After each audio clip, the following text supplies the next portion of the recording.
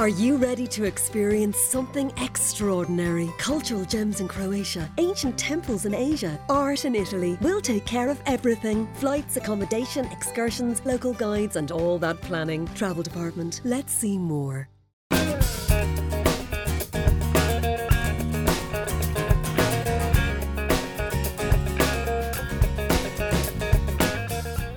Hello, I'm Conor Faughnan and this is Driving Life.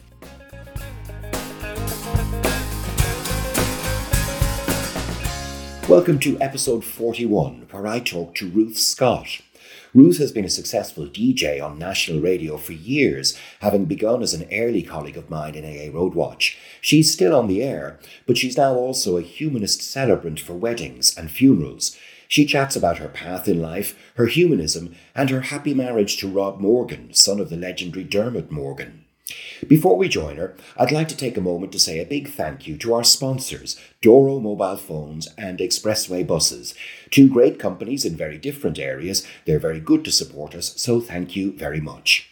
Don't forget to check out earlier episodes and other chats. It's all there on seniortimes.ie or wherever you get your podcasts. So now let's go and meet Ruth Scott. Hello, Ruth Scott. Hello, Conor Faughnan. It's been a while. It has been a while. Yeah. We knew each other first 20 plus years ago. Yeah. You did spend a little bit of time in AA Roadwatch before you headed off to better things. I had just finished college and I got the job in AA Roadwatch. And I don't really think of your name without AA Roadwatch following it. I know, yeah. And you know, I remember you were such a genius / I wouldn't say a chancer, but an element that sometimes at the last minute you could ask, what's going on? And you could have 3 sentences shouted at you as you ran into a studio and you could do the smoothest traffic reports. I moved up Hicksville from Roscommon. I didn't know what roads were where. And, you know, I was suddenly up in the chopper. That's right. Doing the chopper reports. And you've one set of headphones so you can speak to the pilot, and you've the other set of headphones so I could hear the live feed from the radio. Yeah. And the pilot would be shouting, because it's so loud, like it's unimaginably loud. Oh, I remember. Shouting at you going, that's the Long Mile Road route, that's really busy, there's a crash there in such and such a spot. And then I had to try on my knee and write that down with the vibrations and the sound, and then wait for the phone call to say, Ruth, we're going live in 30 seconds. And then on you go on the national radio. And then on you go. Yeah. Do you know, I've told people that you don't appreciate it now because we have things like Google Maps and you can see aerial views and all that. But back in the day when you first go up in a helicopter, you would think you would know Dublin. You couldn't pick out the M50. You just have to... Well, can I just say I was under no illusions. I did not know Dublin. The only bits of Dublin I knew were, you know, the youngest of 8 kids. You'd be driven up when you'd be dropping off a sister to her new digs and, you know, she starts UC or whatever it was. That was all. I did not know. Do you know, we'll wind back a little bit because you wouldn't have been coming you wouldn't have been coming up that often to watch the Rosses in Croke Park. Oh, stop. You're already getting a dig in. I know. You're a Roscommon woman. I am. Yeah, born and reared a tiny place originally called Elphin, and which is a bit of notoriety. It is where Gabriel Byrne's family is from, the actor. And then we moved up to the sprawling metropolis of Roscommon town. I have lovely memories of growing up there and go to school there and a nice time there. And then you went to University of Limerick. Yes. Was it always kind of journalism, that sort of, you had your rashers what you were going to do? Oh my God, I hadn't a clue. And do you know what? I had maybe notions about broadcasting because there was at the time a really well-known course in what they call communications, which is a sort of a coverall for people who want to work in the media but don't know exactly what they want. Yeah. And they were doing that in DCU. I said, I'm going to put that down as my first choice. Yeah. And I remember talking to my cousin and she said, what have you done for your second choice? And so I put down, she said, I'm doing European studies in Limerick and it's brilliant. So I went, yeah, that sounds great. So It was basically an arts degree. Yeah. And I did a focus on, I mean, quite by chance, not by design, but on European side of things. So there's a bit of European politics, hated it. European economics, hated it. European law, hated it. It was, but I am the world's least academic person. So I got involved in the Radio Society when I was in Limerick at UL. So that was my saving grace. And I made some amazing friends who I'm still really close to. And you had a grow for it, and you were always very good. So I remember when you joined the Roadwatch team, and you were kind of very strong as a broadcaster. It was all brilliant.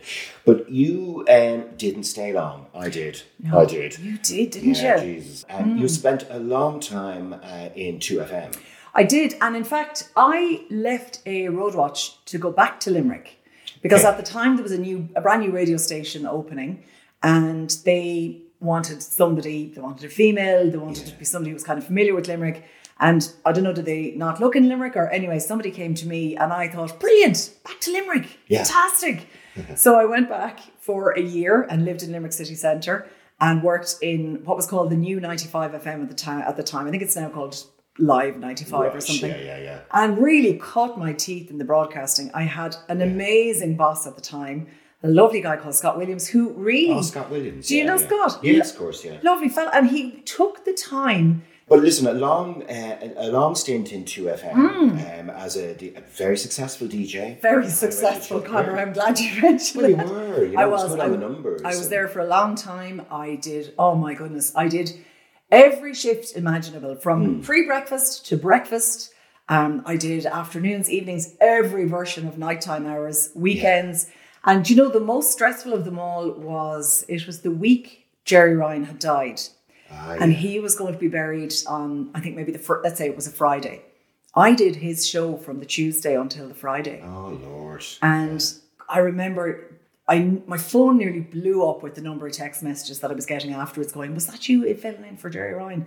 And the hardest part then was at the end of the week, having to say, like, now we cross live to such and such a church where Jerry Ryan's funeral will be broadcast live on 2FM. God, yeah, it was a huge incident. I remember it well. Yeah, huge. So you were ensconced in RTE, and you know, a lot of people stay ensconced for life, worse than me in the AA. But 2FM does a fair bit of navel gazing, has a lot of competition out there, and from time to time stirs the pot. And I guess anybody in this industry knows that you're out. Yeah. Oh my God, you phrased that so nicely though. Navel gazing. It's always the seat beside the exit, isn't it? Yeah, and that's just the way. It is, and you know what? Even unless as well, you're a football manager, there are a few positions that are worse. You know? But it's like every single person in there feels like you're only as good as your last show. Yeah. And then we talk about the JNLRs, which are the number of people listening each, not even each day, each quarter hour.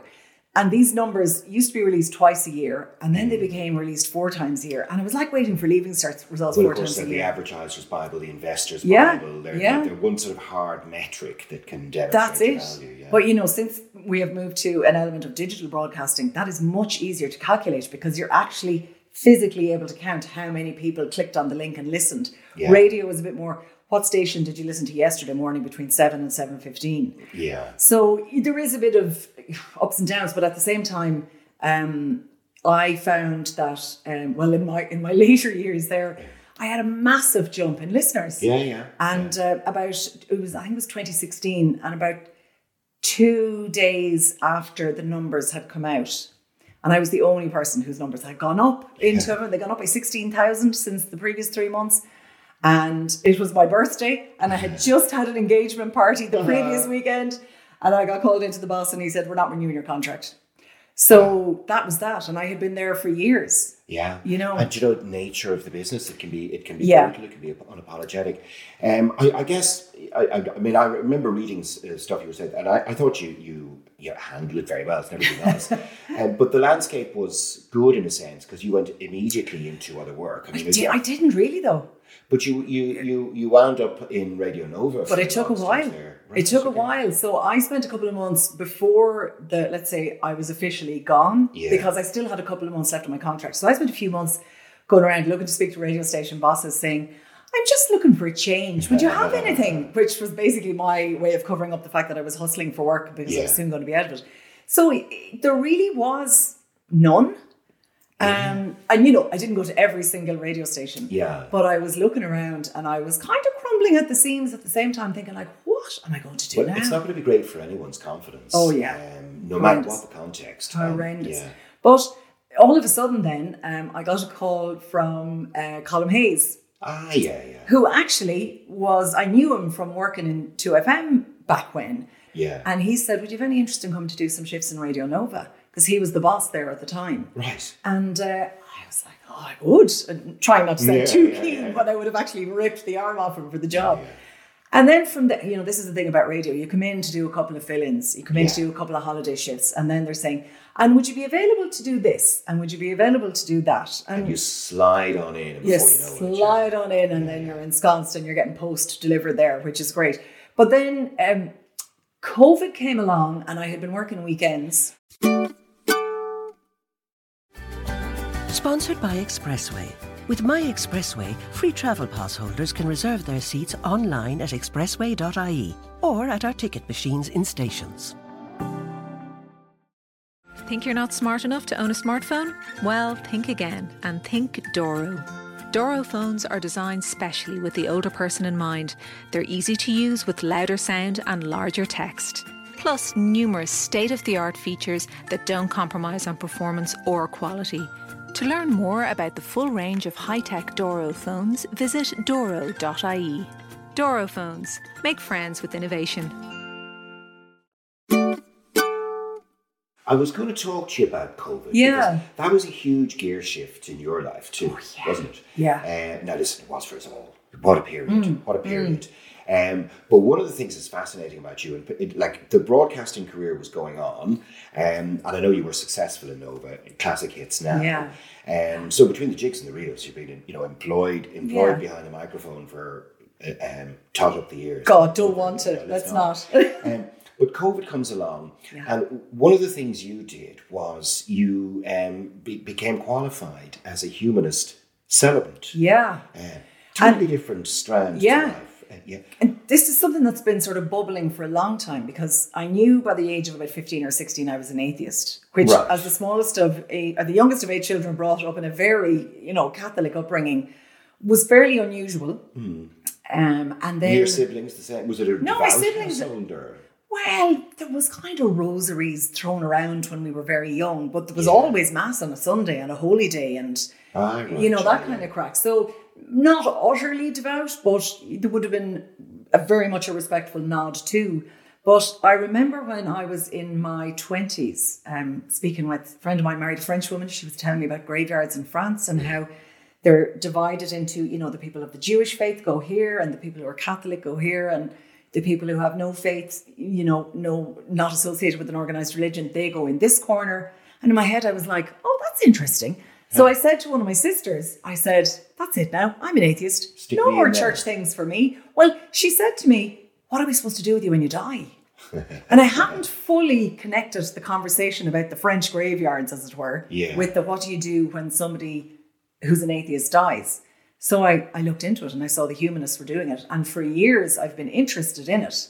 Okay. And I thought, this is something I want to do. Like, radio's lovely, but I thought this would be lovely to be able to do something that people would, really want and maybe find difficult to access.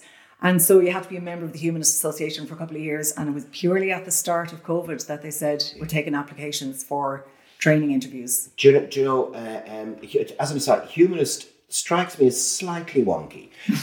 Slightly wonky. Not that I've anything else, but I understand completely being a full atheist. There is nothing there. Sorry, I don't believe in Zeus, and I don't believe in Christian God either. But humanism then seems to sort of mimic the ceremonies and the solemnities that we use religious festivals for. And it absolutely does. And do you know what? It's actually really important that it does. And this is, again, me mentioning that I'm the youngest of 8. We always gathered when there were confirmations, baptisms, communions, weddings, and they were all based around religious events. And so for me as an atheist opting out, I suddenly thought, well, it wasn't going to be that I wasn't going to go into churches for these things. But I didn't want to have them myself. So I thought, people who aren't religious are allowed to and should be embracing rituals without necessarily having the influence of a church on them if that's what they want or don't want. And so that's why, we do. And I don't like saying it, but like when I talk to couples who are getting married and they're trying to picture in their head a humanist wedding ceremony, I sometimes, now don't quote me on this, it's not like we're recording a podcast or anything, but I would say, picture the outline of a mass. It starts, There's a welcome, there's an introduction, there's some music, there's some readings, and then there's the legal vows and declarations. Then there's another, nice reflection, closing music, and you're done. Yeah. Similarly with a funeral, there's a structure to it. Yeah. And I think at times like that for funerals, weddings, namings, it's really important to gather. The importance of ritual just cannot be understated. Well, humans have always found comfort in it, all cultures, all times. Yeah. So start of COVID, you're going to act on this humanist impulse. Yeah. You get onto them and say... Yeah, so I had been a full-blown member. I had volunteered, because, they like people to engage. Yeah. I had volunteered at so many things. So I made sure I had done plenty of that. Then COVID came along. Because I was a member, I got the email saying we're now looking for applications. Well, I nearly passed out with the excitement. Really? Yeah. Yeah, I really did. Wanted to do it. Oh my God. This was, for me, this was going to be the biggest thing I would ever have really wanted to do. In fact, I think it might be the only thing in life I ever aimed to achieve. Well, there you go, because we wind up drifting into things. Yeah, you achieve it on the way. I fell into radio and I fell into TV and I fell into doing bits and bobs here and there. But with the ceremonies, I'd say I drove my husband to distraction. So when it came about, sent in my application. Now, having worked in radio for 20-something years, you don't have to apply for jobs. There's this really weird structure where, if a radio station wants to hire you, you have a chat, an informal chat. Yeah, exactly. Whereas I had to get my head into I am applying for a job, essentially. So then we had the interview, which was done over Zoom. As everything was. Yeah. So it was pajama bottoms and a blazer. and then I got my place. And then we had to do the training. And we were trained, there's 10 of us, a super group. And we were trained by a guy from the Scottish Humanists. And he came over and trained us up. We did the baby naming training on Zoom. If you think about it, there's a lot of choreography in terms of making sure that the key members are in the right place and making sure that the couple are comfortable and that if you know where you want them to stand. And presentation skills. In any gathering, whether it's a wedding or anything else, when a speaker or an MC opens their mouth, you know within a couple of seconds whether you've got to feel comfortable in their hands. Yeah. And if not, it can be excruciating. Oh, yeah. God help us. So, I suppose... Well, I was going to say I'm lucky because I worked in radio for over 20 years, but I worked hard in radio over 20 years. So now I get to use that skill set for the ceremonies that I do. How many do you do then? So last year, I just started in about January of 2022, and I did about 65 weddings, about 3 or 4 funerals, and about 10 baby namings. Wow. And last year was hell for leather because the COVID restrictions had just lifted. Yeah. There was an enormous backlog.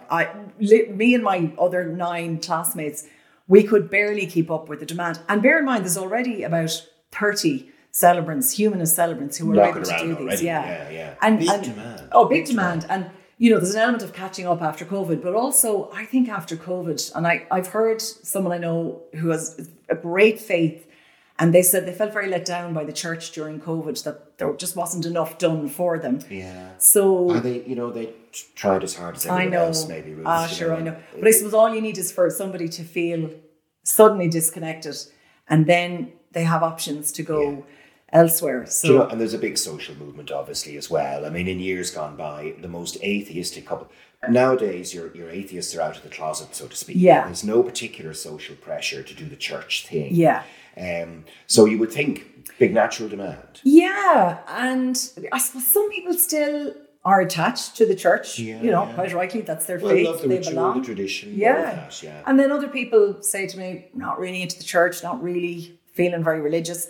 And the thing about a humanist wedding, for instance, is there's 3 kinds of weddings in Ireland. You can have one done by a HSE celebrant. Okay. You can have one done by one of the religious orders, which is everything from Catholic, Protestant, Lutheran, Church of the Latter Day, paganists, spiritualists. They're all under religious. And then the humanists. And I think there's 51 of us now. We are the only 51 people who are able to do fully secular ceremonies. Right. And the registry office of old, we got married in a registry office. Did you? Did, yeah. See, now that the registrar could come out to you, Yeah. You know, certain days of the week, or you could have had me doing your wedding in City Hall, or It's a place of appropriate solemnity. And was that to guard against? Yeah. I don't know what it was guarding against. Too much excitement on your wedding day. That seems a bit sad, doesn't it? Yeah. Well, I suppose to some degree, look, a wedding is a serious contract. Yeah. A marriage is a serious contract. You're making legal commitments to each other. Yeah. And you know, should be marked with an appropriate degree of gravitas rather than drive through Las Vegas style, I guess.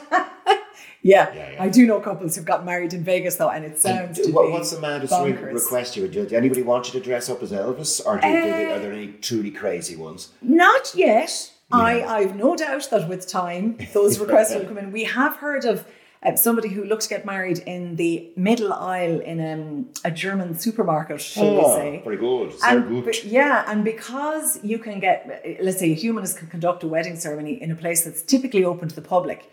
So not only have you hotels, office buildings, you also have supermarkets, petrol stations, coffee shops. So people could, if they want, now they'd have to run it by there. Don't all turn up now at your local Lidl trying to get married because Ruth Scott said you could. But, you know, these are places people can get married. And I suppose as well, it gives them the choice of, if they don't want to have the huge 200-person, 300-person wedding, they can do it. You know, you can get a nice small room in a restaurant, in a hotel, something like that. You know, in years gone by, people would say that they're going to get married in Rome. Yeah. Which on the face of it was a pious Catholic thing to do. Yeah. But actually meant you had no interest doing the big giant family thing. Yeah. And I get, and I meet so many couples that say we're really intensely uncomfortable with the idea of being the centre of attention on the day. And I get it. And then I do say to them though, but you do know the whole day is about you. Yeah. So I say, like, let's start the ceremony off in the tone that you want, because we want you to be comfortable. And could be endless, and get married in your wellies if you want. Oh, you could? Yeah. Oh, I've had that. Really? I have, yeah. And actually, I did marry one lovely couple, and she was of agricultural stock. Right. And we included this, they chose to include this thing called a hand fasting, which was actually used in ancient Celtic times. Was that the one it was taken off in Game of Thrones, but it actually was, where you wind a ribbon around the two hands. Is it terrible to say I never watched Game of Thrones? Ruth, a humanist like you. I watched the first episode and I thought, is he doing that to her? Are they not related? So I kind of had to give up at that point. No, you did have to steel yourself. Yeah, no, so but great fun. That wasn't my thing. But yeah, hand fasting from old Celtic Ireland, and it's where the phrase tie the knot came from.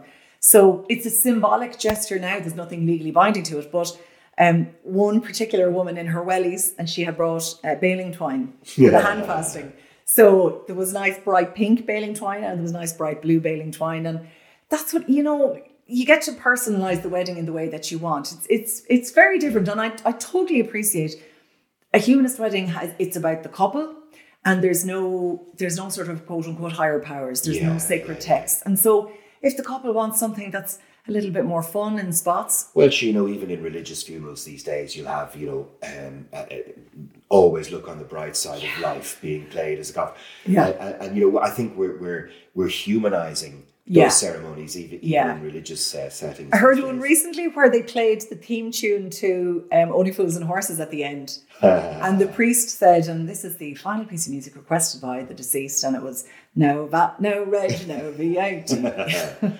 God, yeah. So, maybe that's healthier, more open. And your own wedding, then because you married Dermot Morgan's son. Yes. So when I started going out with them, I, to much hilarity, went home and told my family, my new boyfriend's dad is a Catholic priest, which was kind of funny at the time. And then I was like, oh, he's actually just, met him through the radio. Really? He rang in to play a competition. Oh, is that right? I like to say he won me. He says I was third prize. So he was one of your stalking fans who actually got Maybe let's not use that word though. Because I had a little look, and I heard there was a Father Ted quiz. Was he doing a fundraiser or something? He was doing a fundraiser for the Ted quiz. He had lost a competition on the radio. We sent him out like a rubbish compilation CD as a thanks for playing, sorry. Signed photo. And he messaged myself and my co-host at the time, Paddy McKenna from Leitrim, and he said, oh, thanks, I got my prize. And at the time, this was before there was a lot of social media. Yeah. And it was only then when I saw his Facebook profile picture. And I went, oh, he's very handsome, isn't he? Oh, there you go. And then we just started Well, you chatting better on go and Facebook. take a look then, if he's as handsome as that. So I went into his table quiz and then I married him. Yeah. Not immediately, obviously. Yeah, well, not immediately. Yeah. No, he wasn't like first prize on the night. No, You didn't win a raffle. No, God, no. But you're together, what? 10 years nearly. Years? Yeah. That's very good. 10 years, so we're married. And what does he do? He's not in... No, he's not. It's so funny because he and his two brothers are all in what I like to call spreadsheet jobs, stuff that I don't really know what they do. But it's funny because he always says his dad would probably almost, not quite, but balk at the idea of, this liberal comedian having 3 sons who all have sensible suit-wearing office jobs. Well, there you go. They're rebelling back against it. Yeah. So classic hits at the moment. Yeah. That seems to me like an enjoyable stage. It's lovely. And again, they're a sister station to Radio Nova. And they just said, have you any interest in doing weeknights? And I said, of course. And there you go. And there I go. Yeah. And I do love doing a bit of radio. And I love it when I don't feel enormous pressure. Well, there's that. Because is the humanist stuff, is that, you were describing something like 80 events last year. Yeah. That's one every couple of days. So. Yeah, and it depends because you'll have a glut during the summer of the weddings. Yeah. And then the rest of the time you're like, oh, I can breathe. And are you on Classic Hits year round? I'm on Classic Hits year round, yeah. So I do Monday to Thursday night and then Sunday nights as well. Yeah. But it can't be like me. an RTE presenter and take like 4 months off. Honestly. No, there's none of that. No. But, they're really nice people to work for. And I do like to say that, the Colin Hayes as my manager has been the nicest manager I have ever experienced. Oh, that's lovely. Do you know? And it's nice to think after 20-something years in radio that, I have a nice manager again. I had one at the start in Limerick and now one. It's nice to be nice. When we first met, we had a mutual colleague, Ian McKeever. Do you remember Ian? Oh, I do. Yeah. Poor old Ian McKeever. Wonderful memories of him. I remember, I think we all wound up down in Mount Juliet at some sort of corporate golf outing. Yeah. You were there and Ian was there. Yeah. And, my wife Lorraine was there. I remember. Do you know, I think I have pictures of us all there. Yeah, I know. And then poor Ian McKeever, he was with he was taking a group of youngsters up Mount Kilimanjaro in Africa on a hike. Yeah. And was struck by lightning, literally struck by lightning, passed away. I had only been in Killy a couple of years before that. Yeah. And it's just bizarre to think that like the element, you're fairly exposed to the elements, but it's not the kind of mountain you climb needing equipment or breathing apparatus. You don't expect it. So it was just the most unfortunate. Yeah. He was gas. The one thing I remember about Ian McKeever was he'd come into the office in Suffolk Street and he'd say, I lost my phone. And we say, where did it go? He'd say, I put it on the roof of the car and I forgot about it and I drove off. He was the most... He was so scatterbrained. Scatterbrained, I think he got clamped a dozen times or something. He was ridiculous. Gas. So, I don't remember you being a humanist, but I remember you being a very human person in those days. You were telling me that during COVID, you struck up a friendship with one of the neighbours. One of my lovely neighbours. Yeah. It just, do you know when that announcement came? Like, you probably remember that visceral reaction of the country is closing down. Yeah. And that gut wrench of what's going on? We've never experienced this. Not even in war times would they have been told. So I remember messaging, because I do the flipping residents association. So I sent, there's only about 25 houses in our little square. So I sent them all a message saying, I'm fine. Anybody need any messages? I'm going out. And then I said, anybody want to go outside for a socially distanced coffee? And one of my lovely neighbours who is in her early 70s, and my God, she's a brilliant woman. She said, yeah, sure, come on. And pretty much every day we would stand out and chat in the rain just for a bit of company. But just you sort of new and deep friendships forged. It wasn't all bad, COVID, I guess. In that sense. And we were very lucky. We happened to have a converted attic, so Rob was able to work from up there with a bit of space. Yeah. And I was I'm quite besotted with the man. That's why I married him. But I loved having him round. And you come out of that period sort of chrysalis-like. Yeah. You're straight into all the ceremony side of things. Well, you seem to be thoroughly enjoying it, Ruth. You look fantastic on it. Yes, thanks very much. Do you know, I love it. I spent enough time working on radio, being all ego-driven, like this is all about me. And that is part of the radio business as well. It's the gig. It's a giant popularity contest. So now I get to, help couples who want to get married or have a baby naming or have a funeral. Like to be able to conduct a funeral for somebody who has requested, a secular funeral it's really a privilege, isn't it? It really is. Yeah. And so if people want to get hold of you, Ruth. Oh, sure. Look at I'm every, you would know where you'd find me. But so if people want to avoid you, Ruth, yes. You can, so I'm on Instagram, Ruth Scott Ceremonies. I'm also ruthscottceremonies@gmail.com. And then, if you're ever having a look at the Humanist website, you'll see about lots of great celebrants there and a little bit more. And I'm listed. And I am what they call a registered solemnizer, which is a fancy way of saying I can legally marry the couple. Yeah, but even if you're interested in humanism, the thing about sorry for banging on about the humanist side of things, it's really welcoming. And I always, in every ceremony, I always say, humanism acknowledges that there are people of different faiths and no faiths. And so this is a welcoming space and everyone is welcome. So whether it's a celebration or a sad occasion, everyone is welcome to the space and everyone can feel included. Yeah. Well, listen, that's a wonderful theme. So fantastic, Ruth. Thanks a million for dropping by. It's been great to see you. The cup of decaf tea was perfect. Yeah, well, there you go. Yes, so I hope you enjoy the facilities. It's been lovely to get to chat to you. This has been the longest I've chatted to you in 20 years. Yeah, I know, because we do pass each other by. We bump into each other from time to time. But to actually sit down and chat is great. Yeah, it's lovely, because you do see some of the other AA Roadwatch heads popping up along the way as well. There's a few of them that I'm in touch with. We're all kind of shipmates in that sense. Yeah. But I'm delighted that you're doing this. This is brilliant. And it's really nice to get to chat to you. It is, isn't it? Yeah. Well, listen, Ruth Scott, we shall turn off the mic. And listen, thank you very much for the conversation. Great to chat. Thank you. So that's Ruth Scott. I hope you enjoyed the chat. Let me know if you have any thoughts on the podcasts. Get in touch on conorfaughnan@gmail.com. Do remember that you can access the full Driving Life archive of previous episodes at seniortimes.ie. Thanks again to Doro mobile phones and to Expressway buses. And we're done. Drive safely, live happily, and come back and see us again.